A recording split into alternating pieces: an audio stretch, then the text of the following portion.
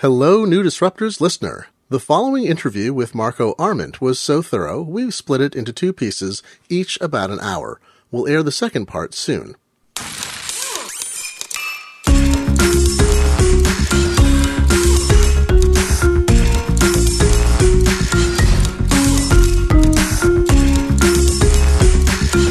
Welcome to The New Disruptors, a podcast that asks you to take this pile of Tinker Toys and assemble your business model. I'm your host, Glenn Fleischman. Marco Arment has had two main acts in his life so far. As an early developer with Tumblr, he helped create a service that changed the fundamental nature of blogging by introducing both an ease of creating sites and social networking. While he was still there, he toyed with a service that would let him read web pages offline without any formatting, and that became Instapaper, which eventually, in about 2010, became his full-time job.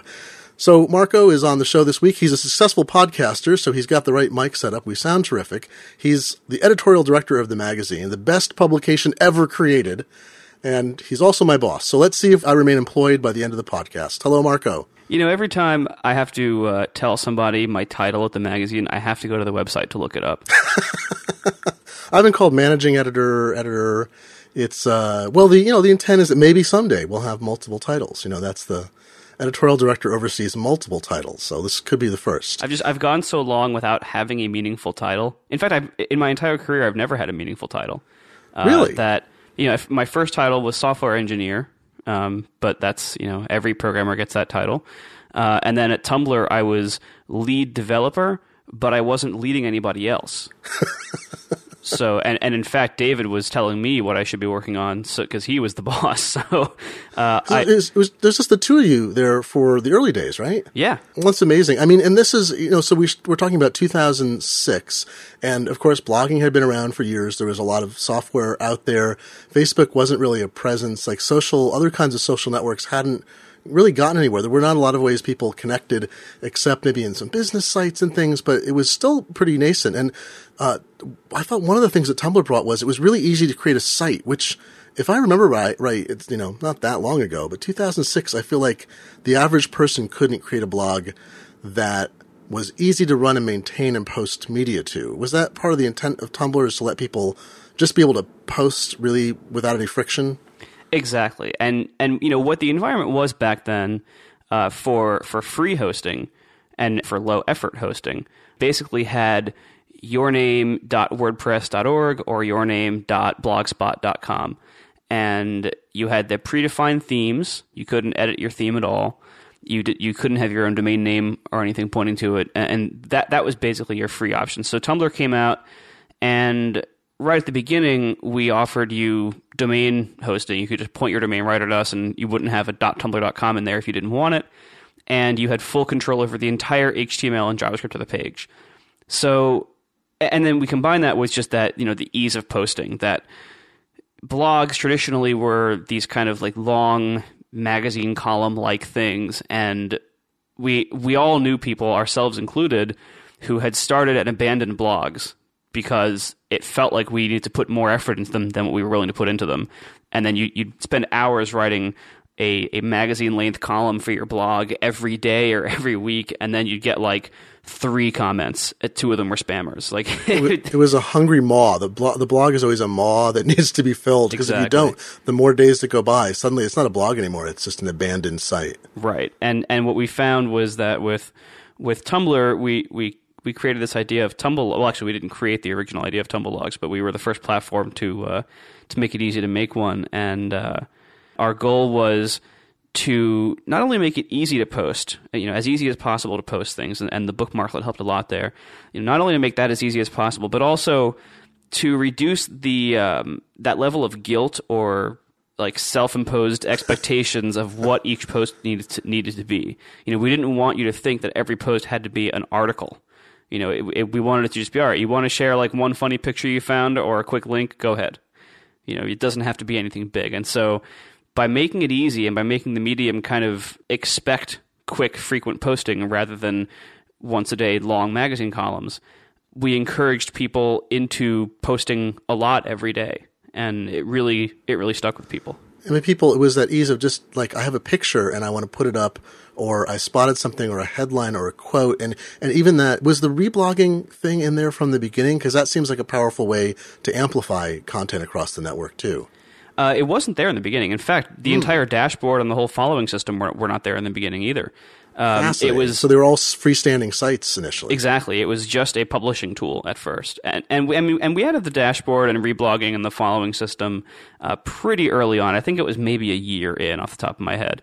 But the very first version did not have any of those things. Because that seems like one of the powerful things that Tumblr still has, is that there's, it's kind of a, boy, I mean, it is a social network. I mean, because you're following people, you can track things, and you're identified as sort of an entity in the system when you reblog or comment or like something. But it does seem to me that it's loosely federated as opposed to something that's strongly federated like Facebook, or that requires a lot of attention like Twitter. Yeah, exactly.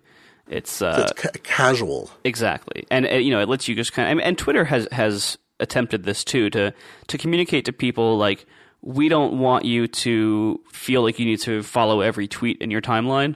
And that's why they don't do things like position syncing features for how far you've read in your timeline. It's explicitly a decision not to have those, because they don't want that guilt associated with not keeping up.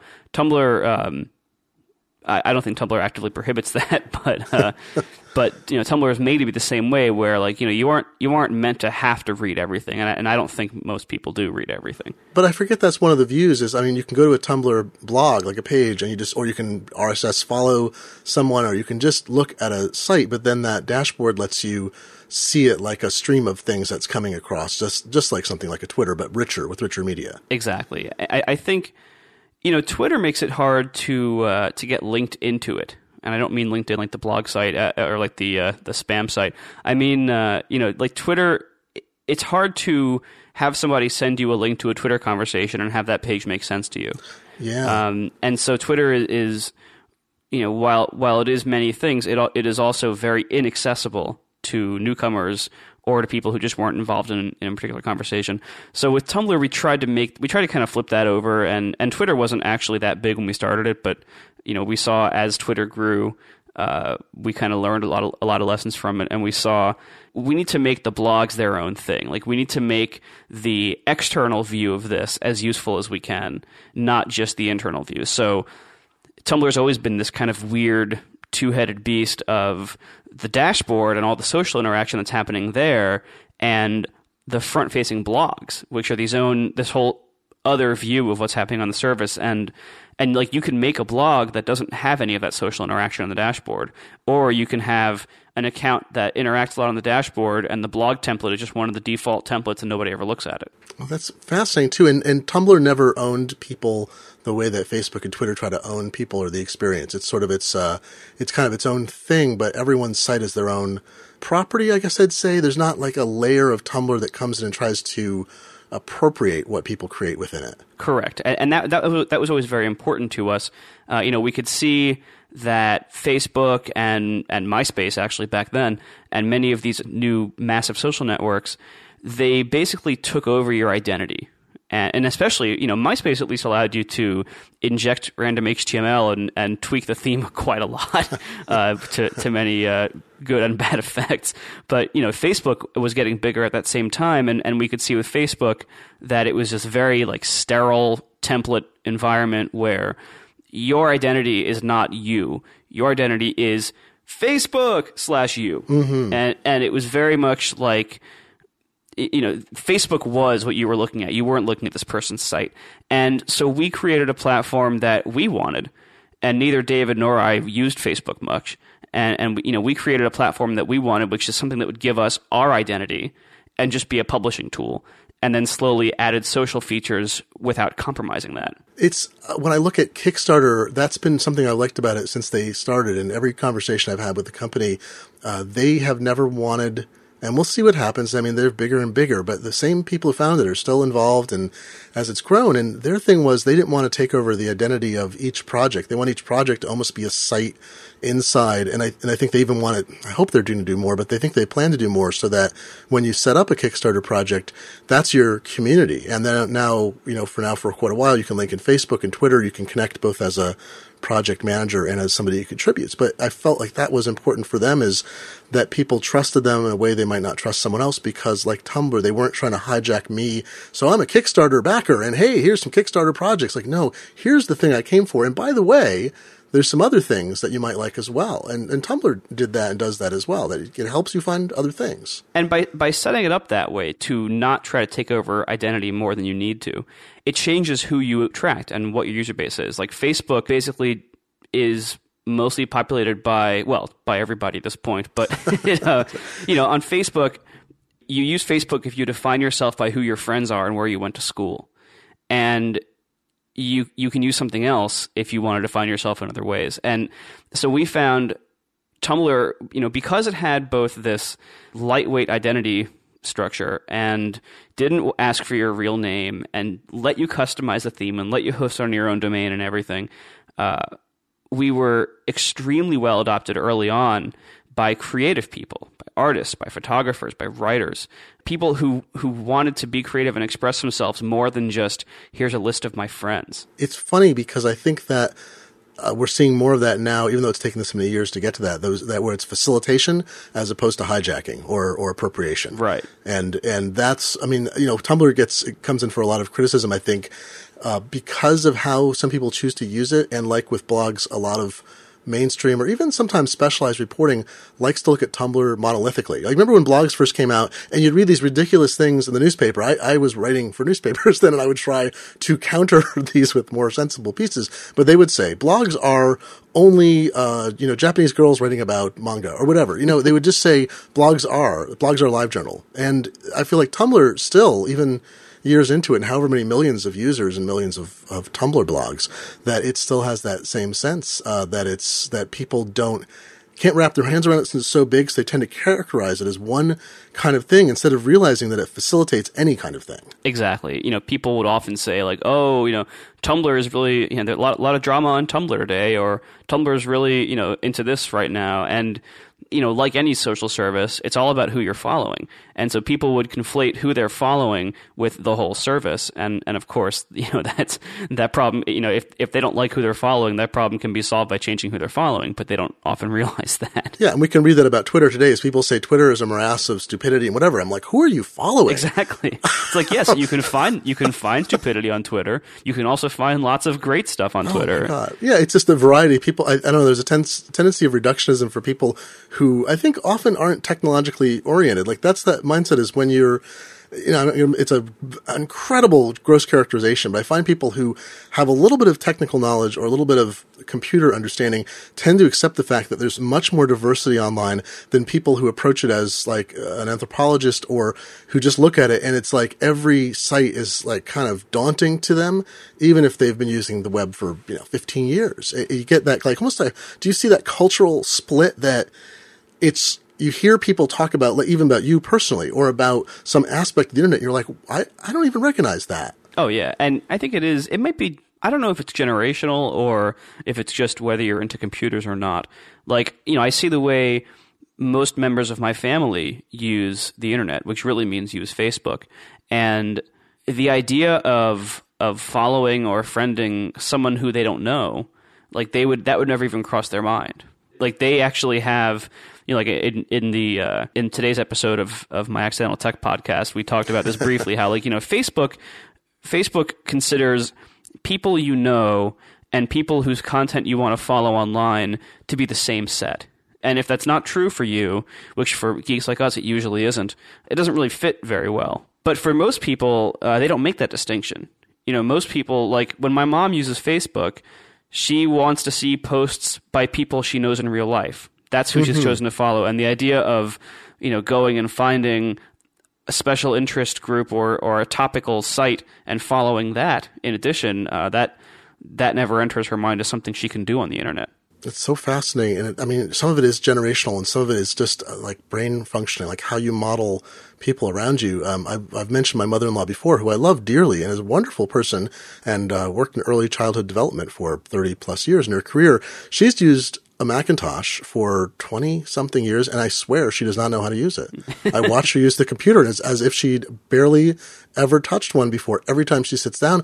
But I think it's a modeling thing about how the computer interacts with how she views the world, and it's completely foreign and external to her, where for folks like us, it's part of it's an extension of ourselves, and it's just a tool we use like a hammer. We're like, you wouldn't look at a hammer and go, what can I use this for? You look at it like, I can probably pound things with it. Computer is just, I reach out and grab what I need online. Exactly. That's funny. But I think, so the theme with Tumblr, so we talk about Tumblr first, even though you've been out of there for, since 2010. When you were at Tumblr, that was the last job you've had where you worked for someone else, right? So you've been on your own now since. Yeah, pretty much. And I mean, I know it's only 3 years, but it's still, there's so many things that you've done. And I think, we were talking before the podcast about this notion of trying things. And Instapaper, and the second thing is we were just talking about in regards to Tumblr, about you made software that let you make sites in a structure the way that you and David wanted it to work, because something like that didn't exist. Instapaper, what itch did that scratch for you, or what itch did that scratch for you when you started developing that while you were still at Instapaper? Tumblr. I mean, still at Tumblr, sorry. It was really quite simple. It was that I had a train commute every day, and I would find stories on like the first version of Dig, to give you an idea of when this was and what the environment was back then. I would find stories in my RSS reader, which is about to become an antiquated thing, and the first version of Dig. And I would find these things during the day and not really have a lot of time to read them if I wasn't trying to be a slacker all day. And which was occasionally the case, but yeah. And at the same time, I had this train commute, and I just gotten this iPhone, but I couldn't. Like on the train, with the first generation iPhone using Edge, it was pretty hard to browse the web much. You could load a page here or there, but it just wasn't that fast, and the reception wasn't very good in the train tunnels and train areas, so it wasn't very convenient to browse. And if I did have time to browse in the train, I had already browsed everything for the day by that point.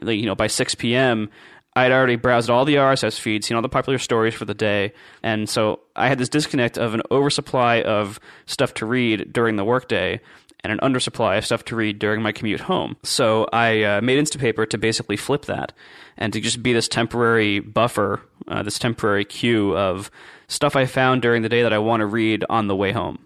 Do I remember that you, at some point, did you open it as like a private beta to people you knew? It wasn't a product, but other people you let other people poke around at it? Yes, I did that. I made the very first basic version with just like the bookmarklet and the list and the archive, which was at that time just called Mark as Read. Just like, the bookmarklet, login system, and list, basically.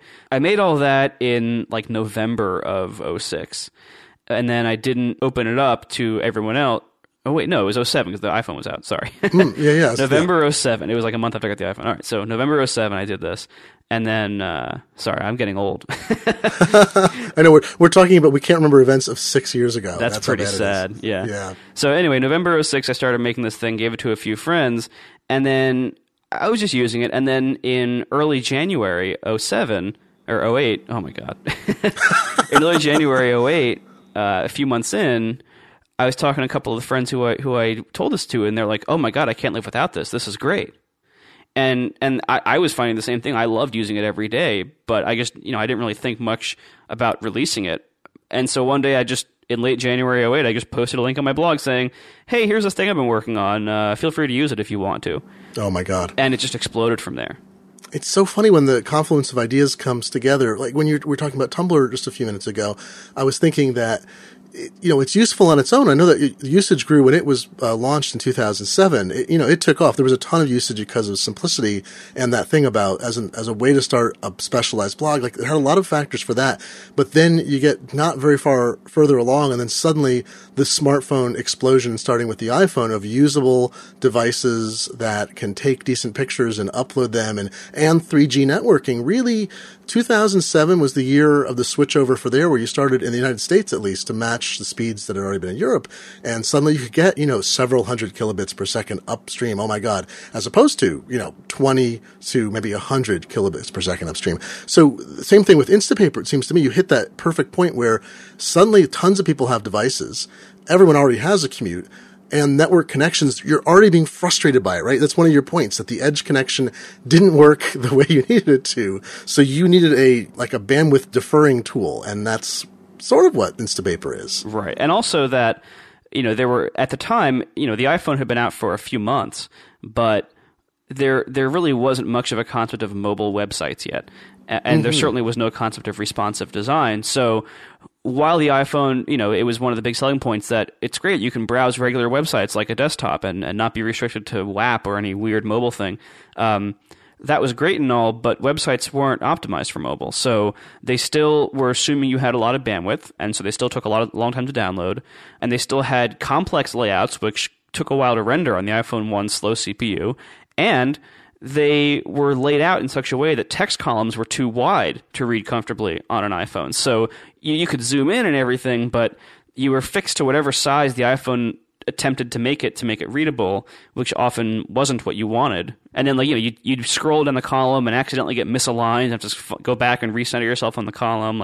It was just, it worked, but it was a pretty poor experience.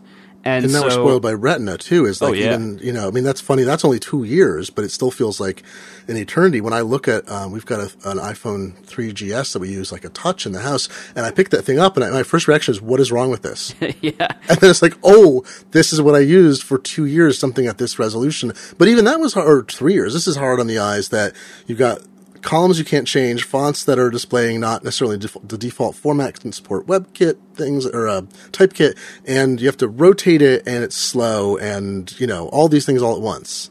Exactly, and Instapaper was basically created to fix all of these problems I was having at the same time. Let's take a break to thank a sponsor. I know that it seems that Squarespace is sponsoring every podcast on the internet right now, but there's a reason for that. They're trying to tell people that they have a solution that anyone can use.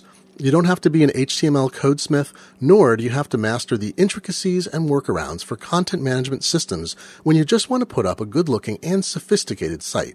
You start with fine templates on Squarespace, and most of what you do is drag and drop and type.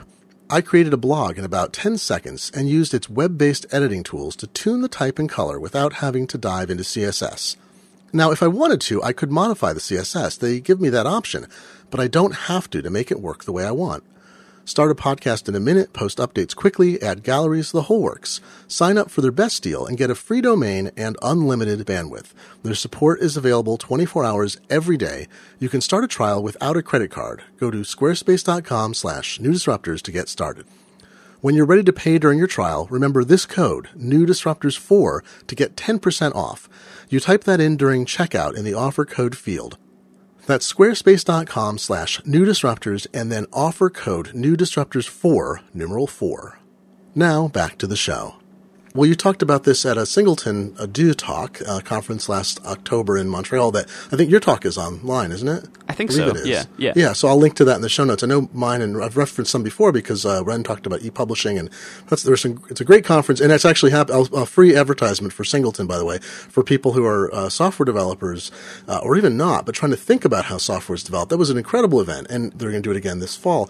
And you talked there more technically about the issue of scaling, but there's I think a lot to share that isn't on the technology side too. Is part of what you were telling developers was how to think about where you went from something that was a side project. You had a day job and this was a side project. How did you go from this announcement suddenly having tons of use and going, wow, okay, how do I build this into something real? I mean, part of it was just keeping what I was doing manageable. And I mean that both technically and like project management wise, because I had no plans to quit my day job, for the first, probably 6 months or so of Instapaper. It didn't even have any way to make money because this was before the App Store.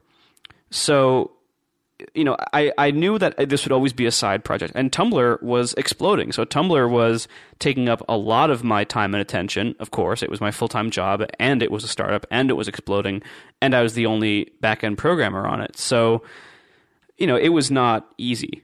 And so I knew that I would only be able to devote at most probably like 4 to 8 hours a week to Instapaper.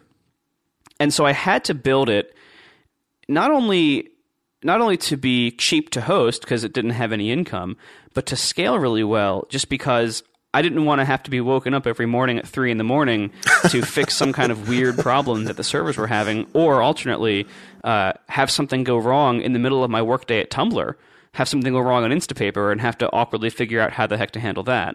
So that's interesting. So you had to think about this. So you had to make something that was very robust and robust that it was reliable over the long term, all the decisions you made. Exactly. I had to make sure that basically make sure there would be no surprises with Instapaper. Like keep everything that it did fairly simple, leave a lot of headroom with the hardware, make sure that if I get a big spike of traffic, then, I'll be able to handle it okay.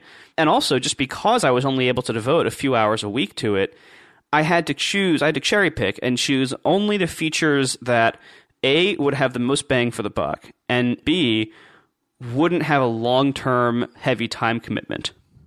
So, you don't do a feature that's going to require you to like manually edit a top list of currently popular articles constantly and have moderators or everything. That's very human intensive. It's very time intensive. So like things like that, like I had to very carefully choose what I did. And so the result of that, even when I did take it full time, the result of that was a very lean, generally low needs business. And that's great. That keeps everything simple, and it lets you control everything yourself. All the variables are ones you set and know. There's no other people involved. Were you using Amazon hosting, or did you have your own servers? No, I have my own servers. I have mixed feelings on cloud hosting. Basically, in short, because this isn't that technical of a podcast, the short version is I think people assume that cloud hosting is the right answer in the general all-purpose case, when in fact cloud hosting is ideal for a very specific case, and it's priced and designed accordingly. Cloud hosting is designed for when you don't have anywhere near constant demands for load. Like if you have roughly the same traffic every day, then you don't need cloud. You don't need like EC2 to dynamically scale up and down your stuff. It's made for things like the old video transcoding sites, like back before YouTube was the only one. Back when you'd have Vimeo and all these different sites. I know they're still around, but effectively not. And it was made for stuff like video transcoding sites where you would have periods of needing tons of CPU power and then periods of needing almost none, and that would fluctuate constantly. Like it's great for that. And it's not really great for hosting general purpose websites most of the time, or rather it's not very price efficient if you want to do that. Right. That's what I've got my book price comparison site, isbn.nu, and I have it on Linode because I need it all the time. I've got websites and databases running there, and they're virtual servers, but they work as if I had rack mounted stuff with less hassle. But I have a Amazon EC2 instance I fire up once a week for a few hours to run a complex database operation. I throw a ton of memory at it and a ton of cores and copy it over, and then it shuts down, and I pay $4 a week for that or something, and it's great. If I had to do it on a dedicated virtual machine, it would cost a lot more. But it's interesting. It's still it's the on-demand thing. Is that I think a lot of folks I've talked to on this podcast, when they've had a software component, there was a point, say like pre-EC2 and pre-virtual private server hosting, the cost of getting into a data center or getting machines of your own on racks was relatively high, and it required more technical expertise. You had that technical expertise. Most people don't. And then after that inflection point, you could start a software business and use consultants or be able to learn enough to run something that was off on a virtual machine. It's also worth pointing out that even when you have expertise to do something, it doesn't mean you should be doing it. Like, I could probably figure out how to co-locate a server, how to, buy my own server from Dell or whoever, and go to some data center, rent a part of a rack, and mount this in the rack or have them do it and manage it that way. I could do all that, but I don't. Instead, I lease dedicated servers and I use Linode VPSs because I recognize that would be a very bad use of my time to do all those things. You're taking a variable out of that's that. You already have a baby. You don't need to be woken at 3 a.m. with a server malfunction that you have to go and take care of or hire someone remote hands to do too. Exactly. That's part of that simplification. So Instapaper starts to build up steam, and you're in a day job. This is, classic dilemma is there's a point at which you say, so you were saying the App Store was part of the point that helped you make that shift, but no money's coming in. You figure out how to optimize this so that you can serve users. What kicked you over into saying, okay, this should be a business that I run myself full time? I was kind of forced into it, really. I mean, what happened was Tumblr was getting so big, and I think anyone who's familiar with anyone who's ever had any kind of scaling challenge, large or small, can probably recognize this phenomenon. My job at Tumblr basically evaporated, and the reason why is because as the site was growing, I was doing so much of it myself. I was managing the servers myself. I was writing the back-end code myself, all the databases and all that stuff. I was doing all that myself. Eventually, we hired a sysadmin to take over a lot of that stuff, and man, was that a good idea. And we did it way too late. We should have done it like 2 years earlier. You didn't have time to do it, though. You were working all the time. How did you hire and train someone to get them up to speed? Right. And so what happened was the typical, basically a typical load collapse, which is you're operating at like 90% capacity for a long time, and then suddenly things grow just a little bit, like, the growth just continues on the same path it's always been on, but suddenly, instead of needing one person, you need 15 people to do the same job because it just starts collapsing. And because it was, you were able to do it for a certain amount of time, and then it just crossed some threshold where, oh my God, we need a lot more help on this. One of those things, too, is, so you're one of the people in there early, I mean, without making any predictions or assumptions, I'm sure having a stake in the business means you're more willing to put more time into it. Then you hire people, and those people don't work 7 days a week, 24 hours a day. So to cover 7 by 24, you need like 10 people if you need someone who's always available or always working just to cover shifts if they have to be on. Exactly. So basically my job at Tumblr, within the span of a few weeks, I went from thinking everything was okay and I had it handled to realizing, oh crap, my job does not exist anymore as I thought it did, and now I need to become a manager of a large team. Mm-hmm. And so, I talked with David, and he saw the same effect. He knew this was coming too. we talked, and we both knew like that was not right for me. I should not be managing a large team because I'd be very unhappy doing it, because I really wanted to be building things myself, and B, I didn't want to be managed by someone else doing that job, so that would also be uncomfortable. And then C, even if I had that job, I'm a terrible manager. I mean, the only reason it works with you in the magazine is because you don't need any supervision. I am a horrible manager for anyone who needs any kind of interaction and supervision. I'm a free-range chicken. It's true. It's true. That's the only reason why you don't hate my guts and why you haven't quit. And so, for the record, it's exactly right. Well, it's interesting because when we started we'll get to more of this later, but when we started talking about me coming on as editor, you were like, God, I've never had an employee before. And I'm like, really? Over all this stuff? It's like, yeah. I'm like, but that's the thing, is we're independent. We're, intersecting, Venn diagram circles as opposed to, hierarchical tables. But so I see. So you're confronted with these problems overnight, just about. Pretty much. Your job is going to change completely. So either you're going to be miserable and bad at it, or there's no position for you. It sounds like you're saying. And David and I both basically, figured out, it's probably best if I just leave at this point. Let's, make room for somebody else to do this job that my job really is about to become, and that I probably should have seen coming 6 months ago, but didn't. So this, and the time frame is, so Instapaper has already been on the rise. So you've already got this. You've been inculcating this, and it's getting bigger and bigger and bigger. Right. In your spare time. Exactly. And so and that made the decision easier, that I had something to fall back on. I had something else that I could be doing. So basically the reason I took Instapaper full time is not because I was making some kind of massive ballsy move. It's because my job kind of disappeared from under my feet, and I because I lacked the foresight to see it coming, and I realized, I guess I'll have to start doing that full time, and then I'll figure out later if I want to get another job somewhere. And I figured out later that I'm unemployable because I hate working for anybody else now. It spoiled me. I've been unemployable since about 1997 when I realized I don't want to have a boss. I mean, like I say, you're hardly my boss. We have this I'm the perfect boss for you. It's like, you're like, I don't want to have employees. Like, excellent, we found each other. But it is that funny thing that, like, it's a good thing to recognize. I've managed people. When I was at Amazon in 96, 97, I had a team, I don't know, like 5 or 6 people, and I did leave them largely to their own devices because they were great. But it was that thing, I left there and I thought, this is not where I'm best at. And you obviously recognize your own ability. What do you want to be doing? You want to be writing code, right? This is the endpoint in writing and building your own systems. Exactly. And that's why, like, I've kept Instapaper small, because that's how I like to run this business. Like that's the kind of business I like to run.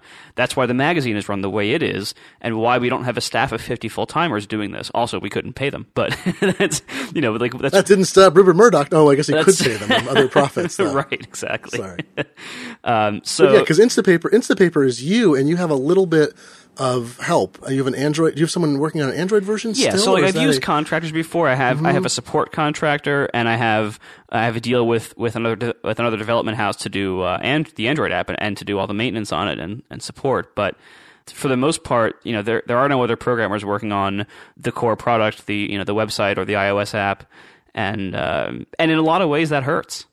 It really does. And I've thought many times, like, how the heck do I scale this? Because I really probably should hire someone, but I'm just such a terrible boss that I just realize I know that would not end well. Gets into the mythical man month problem, right? A little bit, which we've talked about in previous podcasts. I've actually never read the book. I've only read the summary of it, though, which is brilliant. Is that a late project gets later the more people you add to it? Exactly. I think it's one of the summaries. I'm one of the many people who has never read that book, but it has heard enough about it to We've act like I have. been in this situation. We've worked at companies in which that's happened, or we know people in that situation. And so in this case, it's not. You don't have a lateness of Instapaper, but when you think about how long it would take you to get someone up to speed, are you concerned that they would not stay long enough because anyone you might be able to get up to speed well enough would want to go and do their own thing? I wouldn't even know how to start. I wouldn't even know where to find a person to hire. Because I've seen what happens if you post a job posting publicly. I've seen from other jobs where I attempted to involve myself in such things. It's pretty hard to get through all the crap. And the best kind of hires I've ever made were people who approached me, who said, "Hey, I want it." You were one of them. My support guy with Instapaper is one of them. Like, it's people who said, "Hey, I want to do this job," and I considered it. And many times I say, "Sorry, I don't really have a job for that, or I can't afford to pay someone else to do that." But in the rare case, I've had something and had that need and decided, you know what, you really want to do it. You seem like you're good. I'll give you a shot. And that's fascinating. But if I had to actually go out and hire for a position, I'm not really sure how I would go about doing that in any kind of effective way. I mean, I would do it, and I would probably do it quite badly, and it would probably take way more time than it should. And now I'm going to get all this email from recruiters and other people hiring services. We can save you all that trouble. Problem.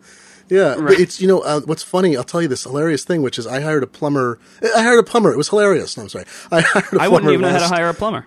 No, I use Yelp. Yelp is within a sigma or so of being, its accuracy is actually generally good. It tracks well, at least in Seattle. We have a sufficient thing. So I go to Yelp and I find a plumber who has 30 5-star ratings. And I think this is crazy. It must be forged, right? So I do the thing where you have to you have to click a thing at the bottom to show hidden reviews and do a CAPTCHA, and then it shows you the rest. The rest are also glowing. And I'm thinking, I start looking at who reviewed. I'm like, could this be legitimate? They're all 5-star. So I call the guy. Our guy has this great website. You can book a time. I book him. He comes out and he does this great job for me. And it actually doesn't charge me because he can't do something. He comes back and does it later. Terrific guy. And I'm like, how did you get 35-star reviews? And he says, it's a curse. I said, what are you talking about? He said, the phone won't stop ringing. I disappoint everybody because the phone's ringing all the time. And here's the related problem. He's a great plumber, obviously. He did a great job for me. Clearly, the reviews are all great. I've referred him to other people, all that. He can't hire an assistant. He's tried before. He can't hire anybody who can do work as well as he does. And so he's been trying to find a partner who could work alongside him, who has his own business where they'll merge it and be able to do work where they judge each other's competence more as peers. Interesting. But that might work for plumbers. Harder for programmers, though, I think. But, we've seen some companies like that. There are certainly some small Mac developers where you get a couple people, you get 2 or 3 people together who are like-minded, and they all work as peers. They do, an enormous amount of development side by side. But bringing someone in that capacity seems very difficult. Well, and it's often just not the right idea. Like, if you think about, if you broaden a little bit and look at other media, how weird would it be if John Gruber hired another writer for a site? Like that. Like, anyone can look at the site and say, "Oh, that would not work at all. It would be terrible for everybody involved." And that's not John Gruber, and that's not Daring Fireball to do that. I feel like that's how I am with my apps and my programming and my businesses, in most cases, obviously, like I do the podcast with friends because a podcast alone is really, really hard to do, and I can't do it. Or rather, it's easy to do. It's hard to do a good one. Yes. But for the most part, I feel like that's how I am with my apps. Like, I don't think there's anything wrong with one person doing something on their own.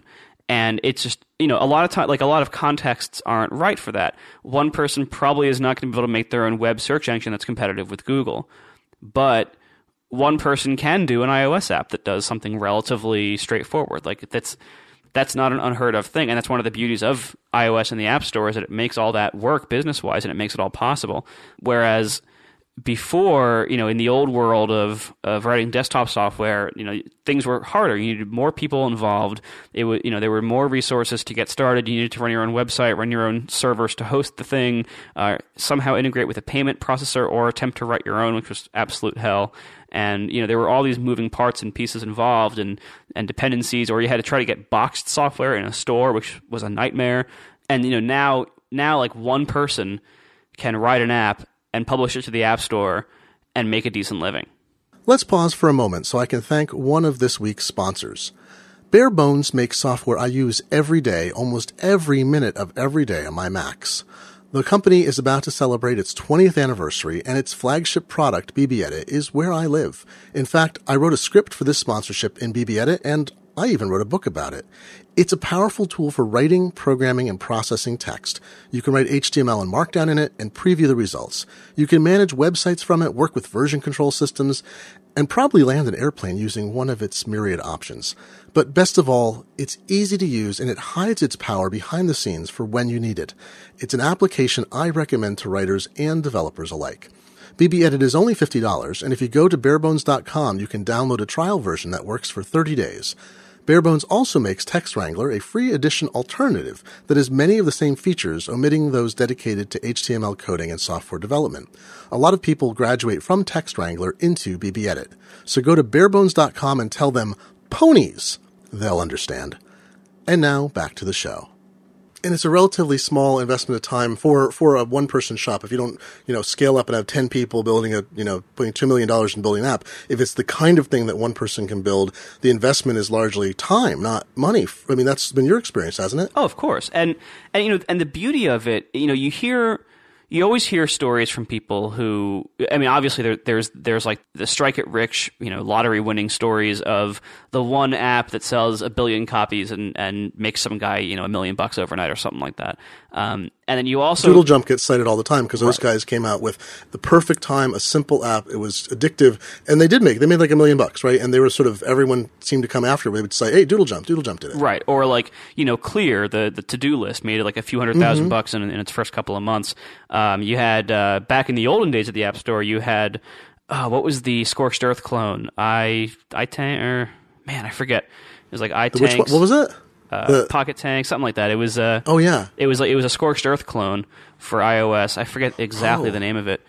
And the guy did a bunch of interviews for that because he made a few $100,000 or something like that in over like 6 months or something like that. And that was like the massive deal at the time there too. And so you hear these stories about the massive mega hits, and then you also hear a whole bunch of developers saying they released some app and it didn't make them any money, or it made them like $1 a month or something. And so you hear about these two extremes. What you don't usually hear about are the people who are in the middle. And I'm one of those people, and I've been one of those people with Instapaper, and it's great. Like, Instapaper is not Angry Birds. It will never be Angry Birds, in revenue. In fact, I would argue that probably nothing will ever be Angry Birds in revenue. Not even Angry Birds at this point, as Exactly. They've tried it too with new things and having got fired. Well, I was going to say, let's back up a little bit to that in the chronology. Is that you need a new job? You've made yourself obsolete. You've done well enough that they don't need you anymore. Pretty much. And you don't want to be in that job. And Instapaper is taking off. So you already had on the web side of things. Did you take advertising or have any kind of paid option up until the point that you left Tumblr? I did put an ad from the deck on there. It was fairly late in the development of the site, though. For the most part, I forget exactly when that started, when the ad started. It was late, Well, though. it was essentially, very little money coming in from it, but you had high traffic. When I left Tumblr, the most money by far came from the app sales. And that has been the case. Oh, I'm sorry, right, because that's why I'm getting the chronology wrong, right, because you left in 2010. When did the app get into the App Store? There was a free app on like day 2 or 3 of the App Store in like July 2008. And then I think in August 2008 or September, something like that, is when I launched the first paid version of the app. So it was almost at the beginning of the App Store in the fall of 2008. And do I remember right? Is there a free? Did you kill the free version? Yeah, there was a free version for a while, and then I killed it. I started experimenting with like pulling it off the store for a month to see what would happen and everything, and then I eventually totally killed it about 2 years ago. And what was the thinking behind that? What did you find out from experimenting with taking it on and off the site? Well, I basically found out that sales didn't change. Oh, so you had development cycles going into something that benefited people who weren't paying customers, but it didn't change your paying customer base. Exactly, and I think and occasionally the sales would actually go up slightly when I would take the free version down. And my thinking at the time was pretty much where I ended up with it today, which is that having the free version in the store kind of diluted the value of the paid version in a lot of ways. And first of all, it gave people an option not to buy it. Mm-hmm. When they would hear about Instapaper or read about Instapaper, and they would say, "Oh, I want to try that." So they go to the App Store, they would search, and they'd get 2 options: free and paid. And if those are your 2 options, how many people are going to go right for the paid? I mean, I do because I'm a jerk, but most people don't. So, well, you say, what's the difference? You say, I get it for free, and I get 10, you could store 10 articles at a time or something. And it was missing almost all of the good features. Mm-hmm. But most people would look at that and they would rationalize it, and they would say, well, let's just see what the free version is. I don't, why pay if you don't have to? So they would try the free version, and they would enjoy it, and the free version would tell them, oh, to get more than X or to get feature Y, you have to get the paid version. And then when you present that kind of option to people, if the pain point isn't that bad, like if I limited it to 1 article saved, that would be a pretty bad pain point.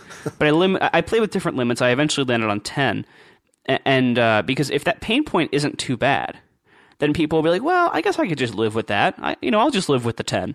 That'll be fine. I don't need any more than that. They will try to rationalize not paying, and not everyone, but certainly the majority. So you end up with, and you see a very, very similar thing with apps that offer a free version with ads, and then you can pay some in-app purchase to remove the ads. And that never works very well, because people will try to rationalize not paying, and they're like, well, okay, I can tolerate looking at an ad. Who cares? So, and most people don't care, and so yeah. Well, and eventually, what's proven with advertising. In fact, it's funny because I think John Gruber, we're recording this a little bit before it airs, but John Gruber has a post in Daring Fireball today about effectiveness of advertising, and kind of comments, yeah, I'm not sorry I never went with the conventional advertising thing, because you eliminate ads from your field of vision eventually, unless they're so offensive that you stop using the thing because the ads are so offensive. Right. And I think on mobile, what we've seen so far, I mean, it's still very early in the days to judge this, but I think what we've seen so far is that ads on mobile are not very effective, and that many of the click-throughs are mistaken taps. That just like you just missed what you were trying to hit with your finger, and the return rates are very, very low for the advertisers. The payment rates for the publishers are very, very low. It's just not a very good business. So but if you're selling an app and trying to get people to upgrade, most of them won't upgrade to the paid version. Like a good conversion rate might be 10 or 15%, and that would be a very good conversion rate. And for the most part, that means 90% of your customers are only using the free version. And so when you add something great to the paid version, or when you make some improvement to the paid version, or you have some awesome feature, 90% of your users aren't seeing that. And those 90% are judging what your app is and what your service is by what the free version is. You've also got this funny problem, though, or maybe not a problem, but you can use Instapaper without needing an app at all. So the demo version of Instapaper is the free web-based one. So having a free version reaches maybe a different audience, but that audience may not have ever discovered it anyway. So it's like, if you don't want to buy the paid version, you can go and use the website, and you can look at it and see everything it does. And if it's useful for you, then you pay what is it now? Is it $4.99? Yeah, it's $4 now. Yeah, $4. So you can pay the $4 in the App Store. And I think there's I don't say there's very few, but I think I have a hard time thinking of sites, except for things that sync news, like NetNewsWire or something like that, RSS Reader, like Reader that used to use Google Reader on the back end. There aren't that many apps in which you have an alternative that is either equally as good or gives you the way to test the full experience in a web environment on the desktop, for that matter. Right. So you didn't really need a free version then in the end at all, I guess. Right, and all it was doing was competing with my paid version for sales and giving all these people a mistaken idea of what Instapaper is, because they were missing most of the good features. And so it really, I figured it was not serving me well. In the App Store, you have very, very low prices. People expect, just because in the desktop world, you've always had trials, or not always, but for a long time you've had trials in the desktop world. And so people expected, well, there's applications on the desktop, and there's apps on my new phone, and applications have trials and demos, so apps should have trials and demos too.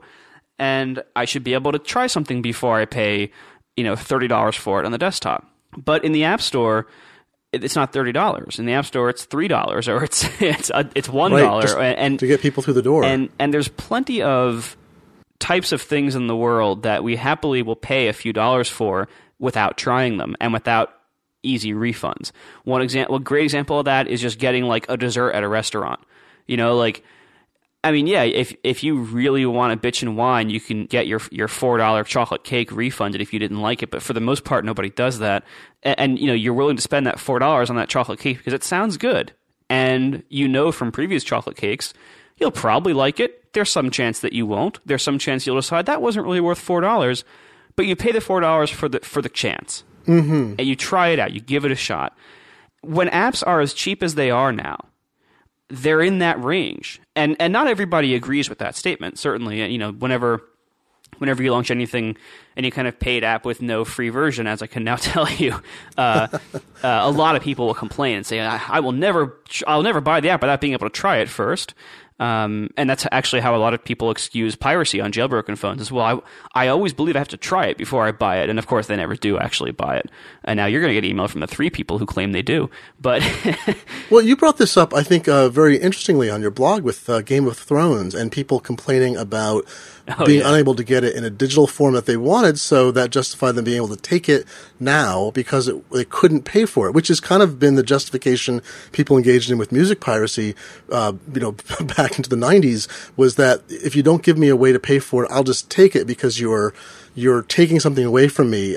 I thought your essay provoked a fair amount of discussion and anger, as with a lot of things that I think you stake out as a reasonable position stated clearly.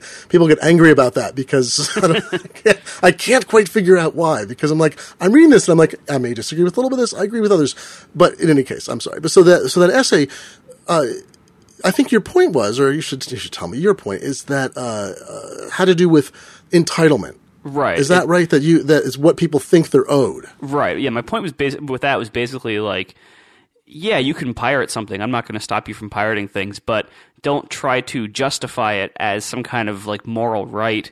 Just admit it. You're pirating it. Like, come on. Like, own it. If you're gonna copy something illegally and without paying for it, like, at least admit what you're doing. I'm not going to tell you don't pirate anything ever. I can't. I pirate things occasionally. Like, I'm not going to say that, but I will say, I'm not going to try to when I do it, I'm not going to excuse it as, oh, well, I have to pirate this, or I'm entitled to pirate this because of X, Y, or Z factors. Just you're pirating it. Own that. That's right, and that was Game of Thrones is that same that argument there is that you can wait to watch Game of Thrones. It'll become cheaper and cheaper. Eventually, you'll get it out of the library as a set of DVDs. No one's going to prevent you from doing that. It's that you want it now, right? And you don't feel like paying for it. Exactly. Like if it's available in some other way and you don't feel like paying for it, well, then just admit you don't feel like paying for it. If it's not available in your country or it's not available in the medium you want yet, well, then admit that you're either being impatient or you're refusing to acknowledge the restrictions. Like, it's, whatever the case, it's like, it's not some kind of moral right that you get to choose your own price and availability date and format. It's up to the publisher what they want to offer it in, and if they don't want to support you, well, then fine. Then show them. Right. Then vote with your attention, and don't watch their stuff, and don't support their stuff, and don't talk on Twitter about their stuff. And that that's way more effective a protest than just pirating it. Well, neither Instapaper nor Game of Thrones will cure your cancer, so.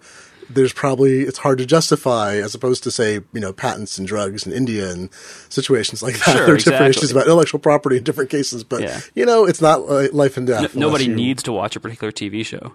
That's right. Some people believe they do.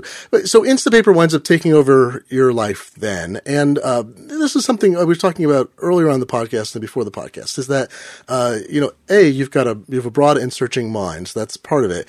And B, that explains part of the genesis of Instapaper, is there a lot of stuff you wanted to read. You weren't sitting there reading programming manuals on the train. You wanted to read news and stuff and feature articles and so forth. And it seems that you followed a lot of different paths at once. I'm looking at your blog right now, and like the last three things on it are Accidental Tech Podcast, the last episode of the Neutral Podcast, and the magazine's latest issue are your three posts. And I'm thinking, well, that's sort of perfect. And then there's the blog itself, is that not only doing Instapaper, which was a commercial thing and something obviously you enjoy and feel proud of and have developed its direction and everything yourself, but your separate efforts, Build and Analyze a couple years ago came out of that as well, didn't it? That on the 5x5 network, you did 2 years of this show. Why devote your time to, as I ask you on a podcast, why devote your time to that podcast even as you're ramping Instapaper up? Well, because quite honestly, I get bored if I do one thing all the time. I've one of the reasons why I've never wanted to work for a big company, and why when I have done occasional things for or with a big company, it usually is what they would probably describe as a cultural misfit. One of the big reasons why I don't fit into that world very well is because the bigger the company, generally speaking, the more narrow each person's job description becomes, and so by being a software engineer at Tumblr, but the lead developer of nobody, but by being a developer at this company that only had at the beginning 2 people in it, I got to do a lot of other stuff as well. And I wasn't just working on this middle portion of the infrastructure. I was doing the servers, and I was doing the database, and I was doing the backend, and I was doing the middle and the caching layers and everything else. I even did some of the front end stuff. If you find anything really ugly, I probably did that. So I was doing so much because it was a small company, and that enabled me to do that. And so, and I always had this blog on the side, so I was also being a writer on the side. And then when the opportunity came to do a podcast, I jumped on it because I had always wanted to do a podcast. And so I was like, oh, great, let me do that too. Well, you love radio too. Even despite your age, you actually love radio. Absolutely, yeah. I'm a huge Howard Stern fan. I've listened to radio for a very long time. When I was a little kid, I made little fake radio shows with my friends taped onto cassette tapes. I've always enjoyed this. I've always loved the medium. And it's great that, I'm not a very good speaker by any means, and yet the internet allows me to do this, and that's awesome. Well, we got to find our audience, right? It's the people. It's like whatever message we have to say, the people who are interested in hearing it can find us, as opposed to having to get a platform where we have to talk to 1 million people in order, and be able to convince producers and all the overhead of that to let us try to talk to 1 million people. Right, and there's enough demand and enough distribution mechanisms in place so that there aren't just 100 talk radio hosts around the country anymore. Now there's millions of people who can and do create their own stuff and find an audience with it, and it works for them. Thank God for commutes. What would we do without people having commutes? That's a good question. I don't have one, and you don't have one. So I know. Well, now I listen to so many podcasts now because I have a dog. And it's great when you're walking the dog, you get headphones in, and now that the dog got me really re-hooked on podcasts. That's funny. And then, because before I was all right, when I didn't have, when I had a job at Tumblr, I would read on the train, and then I'd get out of the train and walk the rest of the way from Grand Central to the office. And that was a good, 15-minute walk. So I would have reading material on the train, get out, and walk with podcasts. And then when I didn't go to Tumblr anymore every day, now I have to cram time to read into my life because it doesn't occur naturally in most cases anymore. Like I'll read in a waiting room or in a line somewhere, but day to day I don't have as much of that anymore. And I'm able to listen to tons of podcasts because I walk a dog and I drive little short errands. Like I'll drive to go grocery shopping or pick up lunch, and I'll play a podcast in the car for the 15 minutes on the way to the store. Yeah, this is funny. I'm at the point, for years I was listening to there were a couple regular podcasts I listened to that were internet only, and most of the ones I listened to were, public radio or something like that. And then I sort of, they dropped off a little bit. And now in the last year, I don't have a commute at all. I work in my basement. I'm talking to you from the luxurious basement at the Fleischman Mansion. And but I've got so many podcasts now. I actually invent errands in times, and at night sometimes I'll take some time and listen to a podcast and do nothing else. I know it's crazy. It's not in the middle of doing something else. I know it's weird, but at least put headphones on and wash the dishes or something. Well, there's that too, but it's I actually, even with all the tasks I have so many podcasts I like right now. I think we're in the middle of a little renaissance of new, interesting things happening. This is into the realm of, we were just talking about with Build and Analyze. That ran for over 2 years, and towards the end of it, that's when you had started work on the magazine, which we'll get to. But there's this notion, people were very upset when it ended. And, talk show moved from 5x5 to Mule Radio. You ended your podcast. John Siracusa ended his podcast. And I know there's like, everybody wants a drama here, but I know there's times when things come to an end. At Build and Analyze, 2 years of that, did you feel like, the topics, at some point, do you feel like you have nothing left to say? Pretty much, not an absolute thing, but you could tell. But the weekly thing and the expectation of having something every week. Right. And you could tell, at the time, most people were very upset that I was ending it, and most people I heard from. But, if you listen to the last, couple of months worth of Build and Analyze episodes, compare them to the earlier episodes, and it's very obvious that they aren't as good. It was very obvious to me, looking at it as objectively as I could, that the quality was just going down, and it had plateaued and was about to fall significantly. And a few people were perceptive and honest enough to tell me, you know what, you're right. This was a good time to end it. But it's hard to see that when you're really into it. Thanks for listening to the first of 2 parts of my interview with Marco Arment. In part 2, we get into podcasting, owning things yourself, the magazine, and more. You've been listening to The New Disruptors, a podcast for and about creative people and the audiences they reach. We're part of the Mule Radio Syndicate. Visit muleradio.net/new disruptors for the detailed show notes and links for this episode, as well as to listen to or download any previous episode. You can use our site to subscribe to the podcast via RSS, or click a link to find us on iTunes, where you can rate and review the podcast. Click the contact link on our page or email newdisruptors@muleradio.net if you have compliments, complaints, or suggestions. If you're interested in sponsoring the podcast, drop us a line or visit sponsor.muleradio.net. Our theme music is by Jeff Tolbert, who you'll find at jefftolbert.com, and our audio engineer is Michael Warner. I'm your host, Glenn Fleischman. Please join us again next time.